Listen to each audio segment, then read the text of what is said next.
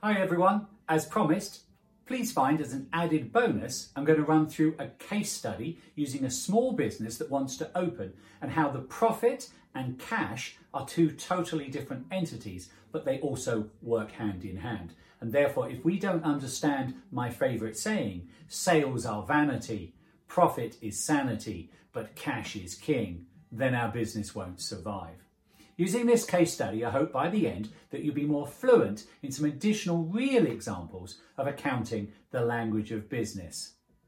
So let's jump on in and enjoy this case study, and I'll see you on the other side. So, bear with me guys, we need to give you some background. So the background will reappear, so just look at this very briefly. We're planning to open key dates. We're going to open on the 1st of July. Everything's driven by date, remember. We're renting a shop. We've got to pay quarterly in advance. This is already raising some queries with me. Quarterly in advance, that's a lot of money leaving up front. We're going to sell our products and we're going to give our clients 30 days credit. Again, that means we've got a delay in our money coming in. We've got a new shop and we're having to cost it out at 60k to build it, and we've got to pay it up front. Already, just in this scenario, you can see that money is leaving our business at some colossal rate. We think we're going to sell about $100,000 per month, so that's a nice big turnover number. Remember, turnover was vanity. We want to pay ourselves, we need the cash, but we have managed to persuade an investor to bring along our opening seed money. So let's have a look at what that looks like. You're probably going to need a pen and paper. You may need to pause this video training using the button below and refresh it occasionally. But in essence, I'm going to walk you through it and we can see how this affects us. So, sorry it's a bit small guys, but I had to break it down because we've got two sides of this equation. One is the profit and loss and bringing to life this scenario, and the second side is the impact on the cash. Now remember, sales in a period, less costs in a period to make those sales. We are in July. We've said, if we look on the on the right hand side, you can see that we have $100,000 of sales. So that's at the top. I didn't specify, but it's going to cost us $40,000 of product to generate that $100,000, which is fairly normal in the retail world. So we have a cost of goods of $40,000. Remember, we want to pay ourselves $10,000. So whether we take the money or not, it's an expense that we have to record. So now we've made a $50,000 profit. Well, hey, that's nice. 50% gross profit margin. I'm liking that so far. We said we were going to rent a shop for $15,000. And that's $15,000 this month, next month, and the following month. I don't care when we pay for it because at the moment it's only about the cost to produce those sales. So we record $15,000. We're going to have some admin expenses on an ongoing basis of about $15,000 and we'll pay for those on 30 days. That'll probably be things like electricity, heat, light and power, telephone, stationery, the list goes on. Now, we said at the beginning that we were going to have a $60,000 shop fit. Well, we have to pay for that. But from an accounting perspective, we believe that those shop fits are going to last us about 5 years. Therefore, we can take 1/60th, 1 month's worth, and put it to the profit and loss. And that's what we mean by depreciation. Another funky term from the accounting world, but in essence, it's about spreading the cost. And as I talked about in one of the previous videos. When we add all of those expenses up, we end up at $31,000 of total costs. We're going to deduct that from our $50,000 of profit, and we've made $19,000 profit in the 1 month.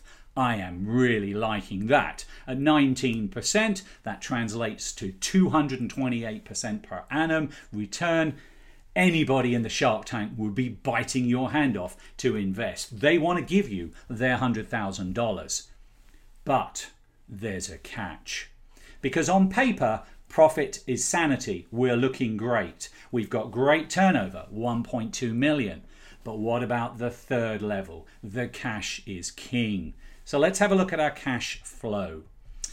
So cash flow gets a little more complicated. We need to go back a month. We started having cash in and cash out when we came to June. Remember, we had an angel investor. He bought in $100,000. We like that. And we had a shop fit. that we had to pay for upon completion, otherwise the contractor wouldn't give us the keys. $60,000 left our business. So as you can see on the screen, closing balance, $40,000. So at the end of the month, we've still got cash. We've still got oil in our engine. We're liking that. But now, here comes the problem, the loaded issues. We opened the bank in July with $40,000. Good to us, we're happy. But now we've had to pay for things that we bought in June. We have bought 2 months worth of stock. All right, we decided that we would get a better deal, and so we bought 2 months worth of stock. But we bought those in June because we had to have them sitting on the shop floor on the 1st of July. Remember, stock is piles of cash. We've got $80,000 of cash sitting in our shop. We've got to pay for it. We also want to pay for ourselves, and we've decided that we're going to take our money because we need to pay our own personal bills. So $10,000 also wants to leave the business. Remember, rent for the shop, 3 months worth of rent has to leave in one hit, and so another $45,000 is leaving our business. When you add those all up, we have a serious problem. We are at $95,000 overdrawn, and I don't think our bank is going to support us as we are barely opening the doors. The angel investor has had his money all disappear on him, and we are now potentially broke. We have gone wrong in less than a month. For interest, let's see if it gets a little better if we roll forward. Well, we opened the bank with minus $95,000, not a great start, but now we're going to get some sales. We get the $100,000 coming in from our first month of sales. Woohoo! We like that. But because we sold $40,000 of product last month to generate the sales, we feel we ought to replace those. And we've bought in July, we bought another $40,000 of stock. It's got to be paid for. We now pay for ourselves, and the admin from the month of July, which was the heat, light, power, etc., now wants paying. And so we are still in the minus. We're not quite as badly off in the minus because of the flow of the business, of the cash moving into our business. And we'll see if it gets any better if we go one more month. And it does get better, but it doesn't get better fast enough because now we are 4 months into our business and we have got no money whatsoever, and the bank has gone, you're closed. So as you can see in the very simple methodology there, that the 3 things needed to be successful is sales, profit, but also cash. And now that we know in real time that in that situation our business won't survive. So if we were just to review that small scenario, what did we do wrong? Well, we did right. The fact that we sold $100,000 a month. That's 1.2 million. I'm very happy to brag about that at my next dinner party, poolside party, or whatever. Did you make a profit, I hear you say? We certainly did. At 19% per month or 228% per year. I'm wanting to invest. As I said, the Shark Tank guys are biting your hand off. But we have no cash, so we can't survive. And this is where the 3 secret documents really come into play. Because if that was your example in your company, I could give you 4 or 5 or 6 very quick tips on how to fix that. Why did we give credit? We could take credit cards. Yes, we'll lose a little bit of money to the credit card agency, but we'd have had $100,000 coming in month 1 into July. We were overdrawn by $95,000. That simple change in strategy means now we've got cash in the bank. The second one, why did we pay for our rent in advance? Why couldn't we persuade the landlord to put it over 3 months?